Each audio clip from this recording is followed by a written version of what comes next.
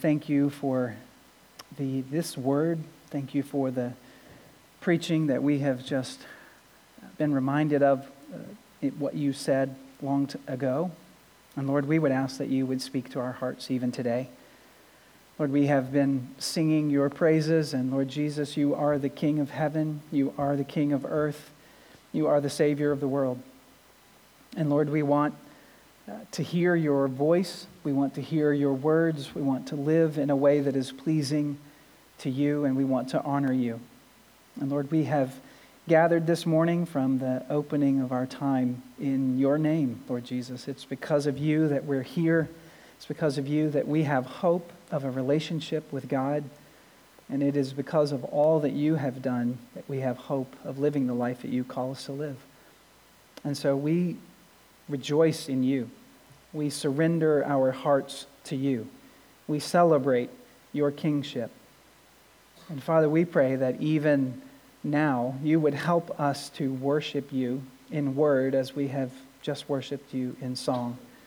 Let our hearts deeply believe and trust that you are the King of the world. May every one of us this morning praise you, Lord Jesus, as the Savior of the world, the one and only who has died, been buried, and then resurrected. And so our faith is in you.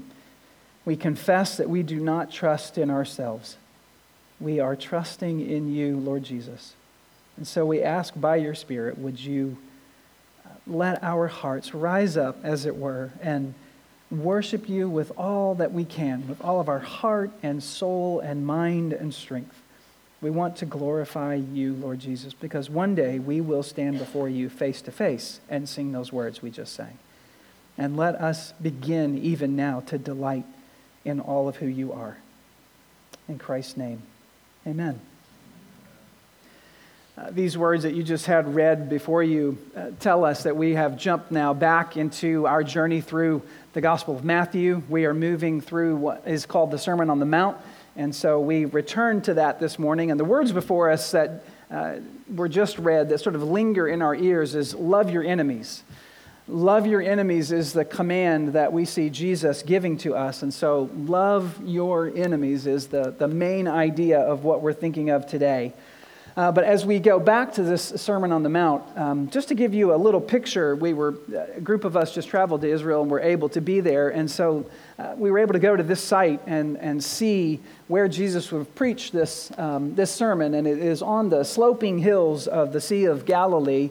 And where the crowd would have stood is now a banana plantation.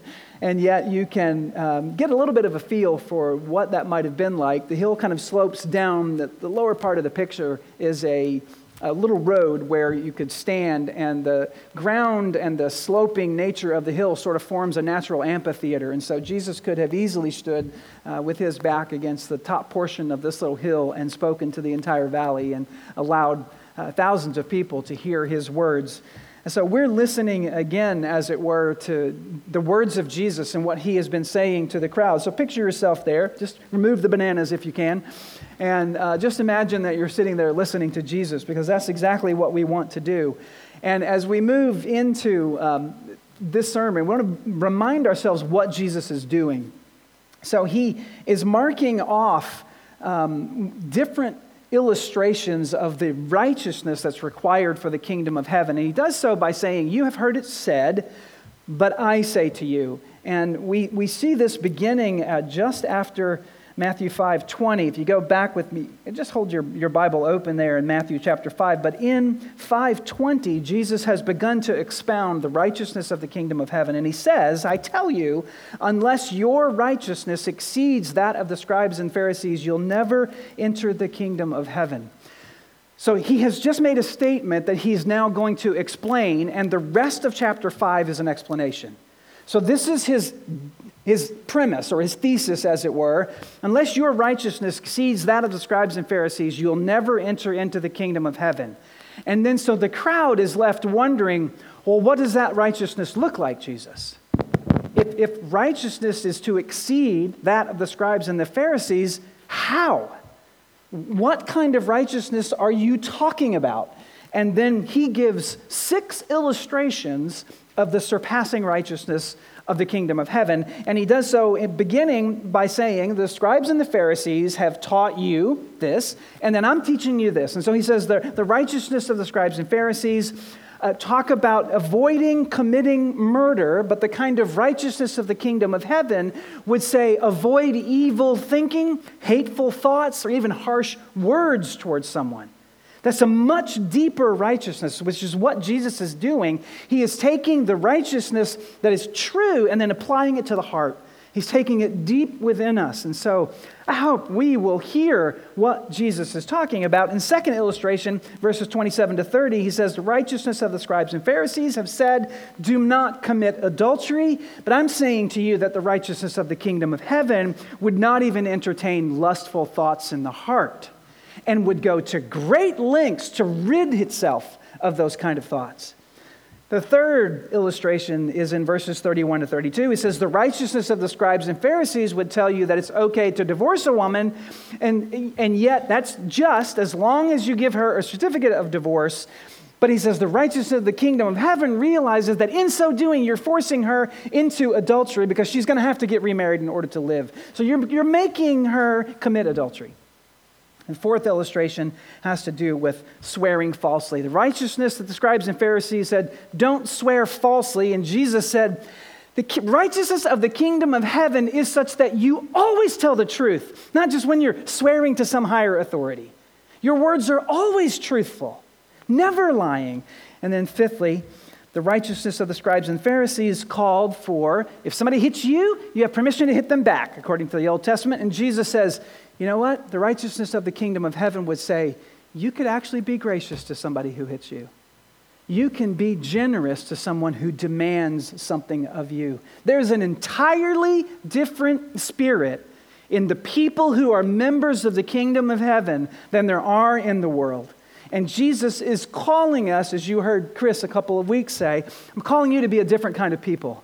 An entirely different kind of people. And so Jesus is explaining the righteousness of the kingdom of heaven, which is to be resident in all of his people. And so Jesus says, and we'll start with now the sixth illustration, which is where we're at today, thinking about your enemies. What should we think about your enemies? And by the way, does anybody have any enemies? Only about 6 of you. I don't believe you. I find this sermon absolutely devastating, in case you're wondering. When you think about these words, these are the words of Jesus. This is not a religious story. This is our King that we just sang about and praising, speaking to us. He calls us to this. And I don't know about all of the other 5 illustrations that you just heard.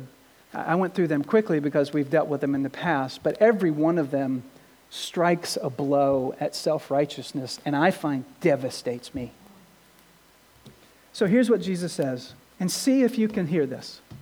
Verse 43, you have heard it said, you shall love your neighbor and hate your enemy. You shall love your neighbor and hate your enemy. And as is true with all that the scribes and Pharisees have been saying, they're partly right. They just also get it partly wrong. And where they go wrong is incredibly devastatingly wrong. So what is right? They're quoting Leviticus 19:18. Okay, so let's go to 19:18, and this will be devastating to you too, if you hear it. You shall not take vengeance or bear a grudge against the sons of your own people, but, what's the next phrase? You shall what? Love your neighbor as yourself. I am the Lord. It's the word of God. First part, you shall not take vengeance. Okay, everybody's good with that. You can probably muster up enough courage. We can't take vengeance. You shall not bear a grudge. You got any grudges? You shall not bear a grudge. And what's next? You shall love your neighbor. So there's a negative aspect. This is always the case with God's law. There's a negative, don't do this, but do this. Don't bear vengeance. Don't bear a grudge. But what should you do? Love your neighbor as yourself. Now you'll notice in that command, if we could pop that back up again, 19:18, something's missing.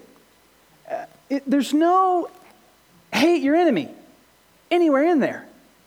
That was added by the scribes and the Pharisees. Oh, be careful about adding to Scripture. So the Word of God, love your neighbor as yourself, but you'll not see hate your enemy in there. And in fact, you'll not see it anywhere in the Old Testament. But it had been added. And so in adding this, you might think, well, if you love your neighbor, isn't it true you can hate your enemy? Doesn't that make sense?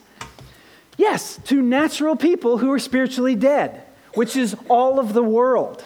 It's you and me apart from the Holy Spirit. But let's just get in our heads. What does the Old Testament say about how you treat the enemy, the foreigner, or the stranger? Because the principle that is being commanded here of hating your enemies overlooks the clear commands that are elsewhere found in the Old Testament. So, for example, Jesus has just quoted, he's taken a quote out of Leviticus. Let's just go back to chapter 19 of Leviticus. At the beginning of the chapter and at the end are commands which help us understand how are we to treat the stranger, the alien, or the enemy, because sometimes those are combined. In Leviticus 19, 9 and 10, God commanded, when you are plowing and reaping your field, I'm just going to summarize what you're seeing up there. When you're reaping your field, leave a little bit for the poor people. Don't harvest all the way up to the edges. Leave those for the poor. And when you're carrying your bundles and you realize you dropped some, just leave it. Don't go back and get it. Leave it for those who are poor. This is God's command for those who are strangers or sojourning. There's that word, sojourning in the land. God is telling you, take care of the alien, the stranger who might be, in your mind, thinking about the enemy. So this is the foreigner. This is the word of God. Think about those who are less fortunate than you. And then in 19:33 and 34, still in Leviticus 19, the same chapter where love your neighbor, how do you do that? Here's another example. When a stranger sojourns within your land, you shall do him no wrong. You shall treat the stranger who sojourns with you as a native among you, and you shall love him as yourself. Why? Because you were strangers one time in the land of Egypt. I am the Lord your God. You know what it's like to be an outcast. Don't forget it. Apply it to your life. That's what God is saying. Now, the scribes and the Pharisees are completely overlooking this. Completely. By saying, love your neighbor, and so hate your enemy. And another command, and this one's incredible, of Exodus 23, 4 and 5. Everybody needs to know this verses in the Bible. If you meet your, what? If you meet your enemy's ox or his donkey going astray, you shall let it keep going and go chuckle to yourself that he's way out in left field. No, you go get it. Bring it back to him. And if you see the donkey of the one who hates you lying down under its burden, you shall refrain from leaving him with it, and you shall rescue it with him. When you see your enemy in trouble, what does God the Father call you to do? Stop what you're doing and help him get out of his problem. All of this conveniently overlooked by the scribes and the Pharisees. So, think about it. Who's your enemy? I asked you at the beginning. When you see your coworker and the printer is going bananas on the report he's trying to print, you don't chuckle and go off to your cubicle. You stop and help him get the paper jam out of the printer. Or you apply it. When your neighbor's car breaks down, the guy who always parking in your grass, you help him. That's what we're called to do as Christians. And it strikes me, God does not call us to do what we can do in our own strength. He calls us to do what we can only do in his strength. That's what we're being called to do today. These words call us to that. God never commanded hatred of enemies. However, if you want to overlook portions of Scripture, there is some biblical evidence which you could use to support an argument, right? Think about all of the commands against the inhabitants of the promised land that God told Israel to drive out. And why was that? It was because of their own sinfulness. It's not because those people were innocent, but they had Abraham, 400 years, God said to Abraham, in 400 years, your people are going to take the land, but not now because the sins of the Ammonites are not yet complete. They're not wicked enough yet for me to pronounce that kind of judgment on them. So you're going to have to wait for 400 years, Abraham. And then your children are going to go into the land. So you could take all of those commands, if you wanted, and apply it to hatred of enemy. Or you can think about the imprecatory psalms, those psalms which say, God, my enemy who hates you, would you bring down judgment on him? You remember those kind of psalms. They're in there if you dare to read them, right? You can look to those to support this kind of argument. And in fact, the Pharisees who we're talking about, on our trip to Israel, by the way, we were able to stop at the Qumran community, which the ruins of that city is still there. That little village is still there. It is the Qumran community out of which the Pharisees came. So the Essenes were a group of very separatist, Puritists who wanted to get away from the Hellenization that was happening among the Jewish culture and get away into the desert and avoid that kind of spiritual contamination. And out of this community came the Pharisees. So they, arising out of this hatred of the enemy of God, it's not uncommon or surprising that we would hear something like this. And in fact, among the scrolls that were discovered in the caves of Qumran was one scroll that contained this, that they may love the sons of the light and hate all of the sons of the darkness. Right, which you could understand in a spiritual sense. And for them, mostly this means non-Jews. Right? The enemies are the non-Jews, those who have rejected God. And so we have permission to hate them. But Jesus comes along and captures this teaching of the Pharisees and says, I'm calling you to something different. This is something completely different. And so he says in verse 44, so you've heard it said, love your friends and hate your enemies. And I'm saying to you in verse 44, love your enemies and pray for those who persecute you. Verse 44, look at the words of Jesus. Love your enemies and pray for those who persecute you. And when you hear this, it occurs to me, I'm looking at verse 44, this is impossible. Who can love your enemies? Who can do this? And I would go back to the very beginning of the Sermon on the Mount and say, you can't do any of it without the Spirit of God within you. We can do none of this apart from the help of the who? The Helper, whom God has sent to enable his people to do what he's called us to do. You can't live a holy life without the help of the Holy Spirit. Absolutely impossible. You'll become a legalist like the Pharisees, who think you can do it in your own strength, but fall miserably short. And so here we see this is absolutely impossible to accomplish. So hating enemies is very easy, isn't it? You don't have to work up any kind of spirituality to do that at all. Very natural to hate enemies. That's our disposition. People are mean to me, I'll be mean back to them. That's very simple. Jesus calls us to do something very supernatural, which is why we need the presence of the Holy Spirit in our lives. And in looking at this command, the word for love here is agapao, which you have probably heard several times, and sometimes people argue that this is used only in reference to God's love. That's not the case here. We can't limit that kind of understanding because this is used in the context of men towards one another. So all four times that the word love hears, it is agapao. And so that's the word that we're talking about. And sometimes it has been argued that you can love your enemies, you just don't have to like them. You can do that, right? You can love them, just don't have to like them. And I really struggle with this because the word agapao, according to the Greek-English lexicon of the New Testament, defines love as to regard with affection and concern. That's what the word means. It entails some degree of affection. In other words, the heart has to be engaged.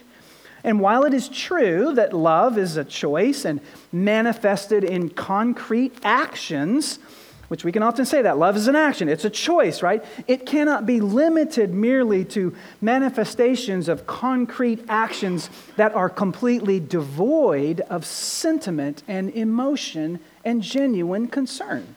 That's not what the word means. And if that's true, think about how wrong Paul has been to praise concrete actions of giving one's body. Paul says, if I sell all of my possessions and I give away all of my body and everything that I have, but I have not love, it's what? Nothing. Meaning, if you do everything good and right and helpful, that's not love. It's part of it, but it's not the extent of it. There has to be some kind of emotional engagement. And so D.A. Carson says this: the verb to love, agapao, has a wide range of meanings, but included among them is a generous, warm, costly self-sacrifice for another's good. This is what Jesus is calling us to love our enemies. And you might be thinking, absolutely impossible. I don't have warm, fuzzy feelings towards my enemies. So how on earth can this be done? And Jesus' answer here is what? What does he say? Love your enemies and what? Pray for them. Verse 43, love your enemies and pray for them. So prayer is an act of love. That's where it begins. Your heart begins to move as you earnestly pray. And I think that means you pray for the good of your enemies, not their destruction. Right? That's what Jesus is talking about. We think, I'll pray for him. You better believe I'll pray for him. Well, here's the words of Jesus on another occasion. Luke chapter 6, verse 27-28. I say to you who hear, love your enemies, do good to those who hate you, bless those who curse you, and pray for those who abuse you. Do good, love, bless when they curse, and pray for them. Right? All of this happens to come together as you think about your enemies, and you have them. Maybe it's a neighbor. Maybe it's your business partner. Maybe it's an in-law. Maybe it's a person in your own household. And when I think about prayer, sometimes we think of, what's the purpose of prayer? You ever wonder about the purpose of prayer? It's not as though prayer is a means by which God is informed about things he doesn't know, right? Nobody's educating God when we're praying. Like when you say, God, I need help, paying my taxes. He's like, wow, I had no idea. Thank you for telling me that, right? That's not the purpose of prayer. Prayer, we think, is a means by which we get to convince God and change his mind to do what we want to do. I think prayer is probably a means by which we enter into the presence of the Lord and our minds is changed to God's will. Right? Our will conform to his will. Isn't that what Jesus said when he agonized in the garden? Not my will, but yours be done. He came with an opinion. Is there another way we can do this? Is there any other way we can get around this? And what did he end on? Nevertheless, not what I want, but you want, Lord Jesus, God the Father. And so prayer for an enemy, you can have a genuine movement of your heart, a warming of your heart towards your enemy if you go to the Lord in prayer. You come into the presence of God and you say, pray honestly. You can't fake God out when you're praying. Lord, I'm struggling. I'm really struggling, but change my heart to want what you want. What do you want for this person? What do you want for them? How can I participate in what you want? And so that's an act of love. Praying honest prayers to God the Father for your enemies is an act of love. So that's how, but why? Jesus now offers some incentive for why you should do this. Why should you love your enemies? He gives two reasons. The first is because God is like that, so be like him. And the second is you'll be rewarded by God. So first, why pray for your enemies? First reason, to be like God. So look at Matthew 5, 44 and 45 with me. I say to you, love your enemies and pray for those who persecute you, so that you may be the sons of your Father in heaven. For he makes his sun rise on the evil and on the good, and he sends rain on the just and the unjust. Jesus is not saying here you can work your way into being a son of God if you do this. He's not saying that. He's saying manifest the true nature of being his son by living like he lives. This is what God does, he says. God is nice, he is kind, he is generous to wicked people. He says evil people get sunrise and rain every day. They deserve none of it. And yet, God the Father is gracious and generous towards them. He pours out goodness on undeserving people. And if you're his child, do the same thing. If you want to be like your Father in heaven, truly, then be gracious to ungracious people. Be kind to unkind people. Be good to mean people. Be nice to selfish individuals. Because that's how God is. So model your life after the character of God the Father. So live like him. If God is gracious and kind to undeserving wicked people, then you be gracious and kind to wicked and undeserving people. That's what Jesus is saying. Be like your Father. And then secondly, there's a reward that comes with this. Look at verses 46 and 47. If you love those who love you, what reward do you have? Do not even the tax collectors do this? And if you greet only your brothers, what more are you doing than others? Do not even the Gentiles do the same? God does not reward those who do what everybody else does. He rewards those who are different from the world. It takes nothing to be mean to someone who is mean to you. There's no spiritual requirement for that. What is required of the Holy Spirit is then to respond to evil with kindness. And Jesus says that will be rewarded. That kind of behavior will be rewarded. Being good to those who are evil towards you is going to be rewarded by God the Father, because it requires a dependence upon the work of the Holy Spirit within us. And so there you are. If you only say hi to those people who say hi to you, what more are you doing than every other wicked person on the planet? This is what Jesus is saying. But God the Father will reward you. And if you're thinking about coworkers right now, and you should be, coworkers, neighbors, family, and friends, and you're thinking, how in the world am I going to do this? How can this be done? I would say by complete dependence upon the divine presence of the Holy Spirit within us, who enables us to do all that Jesus has called us to do. So I found a quote I want to share with you as I was doing a little prep. And to return evil for good is devilish. To return good for good is human. But to return good for evil is divine. If you want to be like God and allow his Spirit within you to help you to do what you cannot do on your own. You can't do this on our own. But yet we are called to this.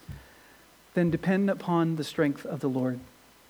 And then the final verse is Jesus' summary of this whole section from 5:20 all the way through here. Here's the conclusion. 5:48. Look at it with me. You, therefore, must be perfect as your heavenly Father is perfect. That's the call of Christ. You must be perfect as your heavenly Father is perfect. I think Jesus is now bringing back into the picture to the scribes and Pharisees who might have been around the crowd listening exactly what the chapter in Leviticus that they previously quoted, it begins with. Verse 2 in chapter 19 of Leviticus says this. This is God speaking. He says, speak to all of the congregation, the people of Israel, and say to them, you shall be holy as I, the Lord your God, am holy. We are called to holiness. You want to be holy? Be like your heavenly Father. Jesus is simply repeating what God said about himself in Leviticus.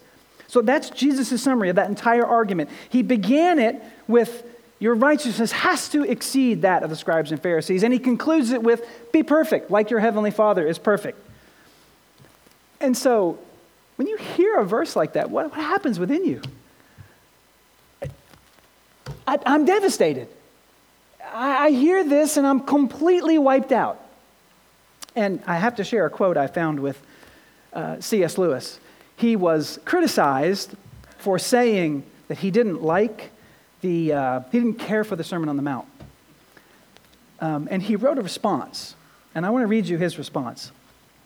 As to caring for the Sermon on the Mount, if caring for here means liking or enjoying, I suppose no one cares for it. Who could like being knocked flat on his face by a sledgehammer? I can hardly imagine a more deadly spiritual condition than that of a man who can read that passage with tranquil pleasure. Well-spoken C.S. Lewis. The sledgehammer is, of course, this call to holiness. It's a very clear call to, this is what I want for my children. You want to be like me, then I expect holiness. I call you to sinless perfection. And all of us go, I'm done for. I'm done. Woe is me, I am undone. If that's the calling, I'm undone. I'm devastated. And don't you, this is a serious call to sober reflection on your life. Because Jesus is calling us to holiness.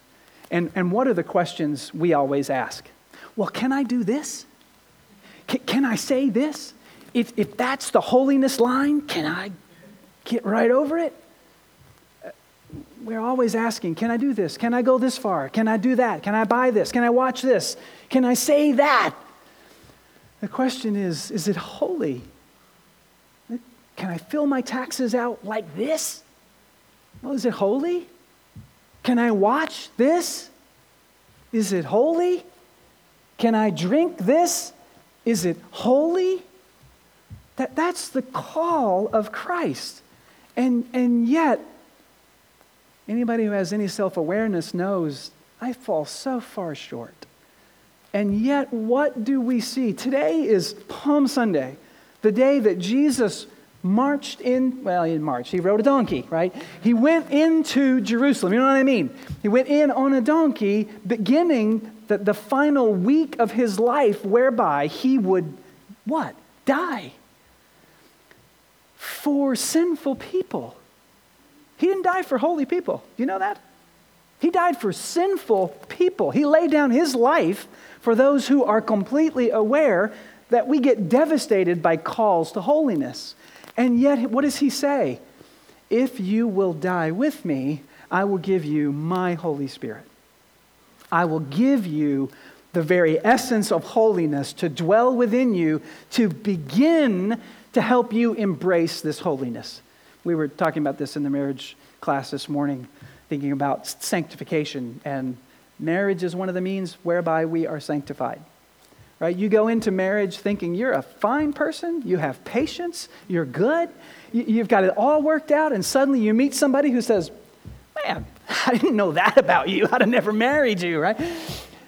And yet, sanctification happens. You begin to see yourself through the eyes of someone else, and you realize, wow, I need to change. I don't want to stay this way. And that's this call of, do you want to allow the Spirit of God to change you from the inside out? Because you put your faith in Jesus, and that's what will happen. He will begin to change you. And fortunately, he does it gradually, slowly. He changes us into his image. And yet we are conformed into the image of Christ. And he accepts those who will come and say, I am a wretched sinner and I need help. Will you help me?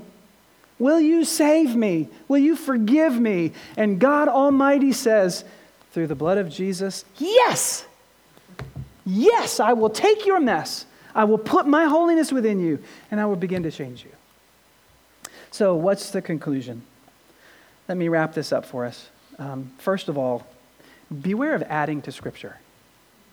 Scribes and the Pharisees, they quoted Leviticus 19:18 correctly up to a point, but then they added, yes, love your neighbor as yourself, but hate your enemy. It's not in the Bible. Careful what you think is in Scripture and what's not. Because we do have some things in our lives that we think, that's in the Bible, like God helps those who helps himself. Find that in the Bible today. That's your homework. Go Get your concordance out and do a little search. It's not there. A lot of people think it is. Or you have to forget and forgive.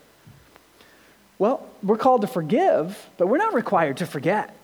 Right? That comes from God saying, I will forget your sins. I will remove them as far as the east is from the west. But it's not as though God suddenly has no knowledge. It means I'm not going to hold it against you. The next argument, next time you come saying I'm sorry, I'm not going to say, ha, what'd you do the last time?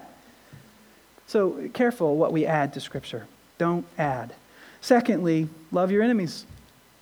This is the calling. Love your enemies. How? Pray for them earnestly.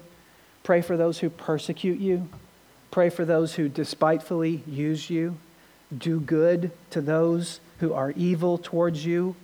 Be kind to those who are unkind to you. Why should we do this? Because God is like that.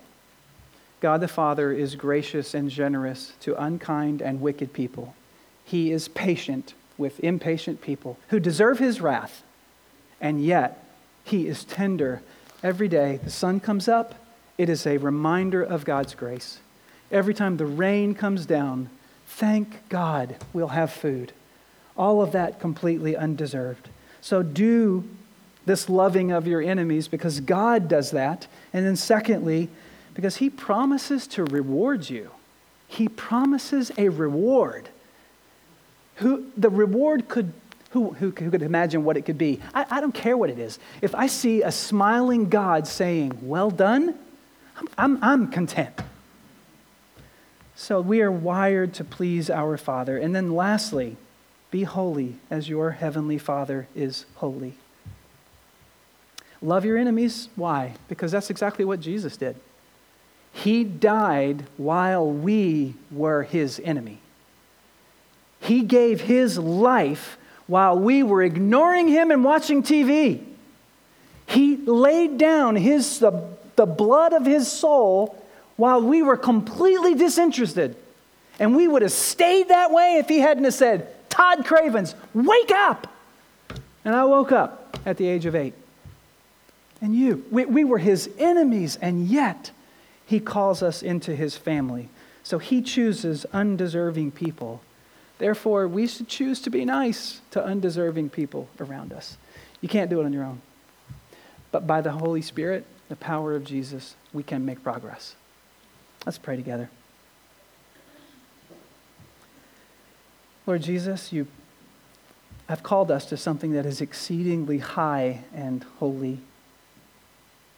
And Lord, help us. Who can say anything but will You help us? We confess our sins. We confess our need of forgiveness. And so many times we fail. And yet, Lord, I pray, would You once again fill us with Your Spirit? Would You revive a heart that yearns to do nothing but please You? Would You cultivate holiness within us? God, would You cause us to hate sin and evil and to love righteousness and goodness? Would You turn our hearts away from ourselves and to You? Father, would You pour out Your Spirit on this people so that when we go to work tomorrow or home this afternoon, there is something renewed within us that wants to obey You at all costs. Create within us a warm, tender-hearted, generous affection for the people who are so lost and blind that they respond in hatefulness to us because they see a little bit of You in us. God, let us be patient with the people around us who can't stand us. And Lord, I pray, change our hearts. Lord Jesus, transform us again more and more into Your image. And Lord, I pray, change relationships. Relationships in this room that are broken and wounded. Transform them. Pour grace into us such that we see You at work doing things that are different. Give us resources beyond ourselves, coming from your Spirit, so that we can manifest what you're calling for, Lord Jesus. We are your children. We want to obey you. And Father, if there are those in this room who are not yet your children and want nothing to do with this verse, then I pray that you would be gracious to them as well and grant the faith that is needed in this moment to trust you. Lord, you change hearts in an instant. And I pray that you would do that, Lord Jesus. Be gracious to us. Be kind to us. And gentle with us. And Lord Jesus, may you fill us with your love as we sing about your Spirit and all that you have accomplished. Would you fill us with love, your love, which is far beyond us. In Christ Jesus' name I pray. Amen.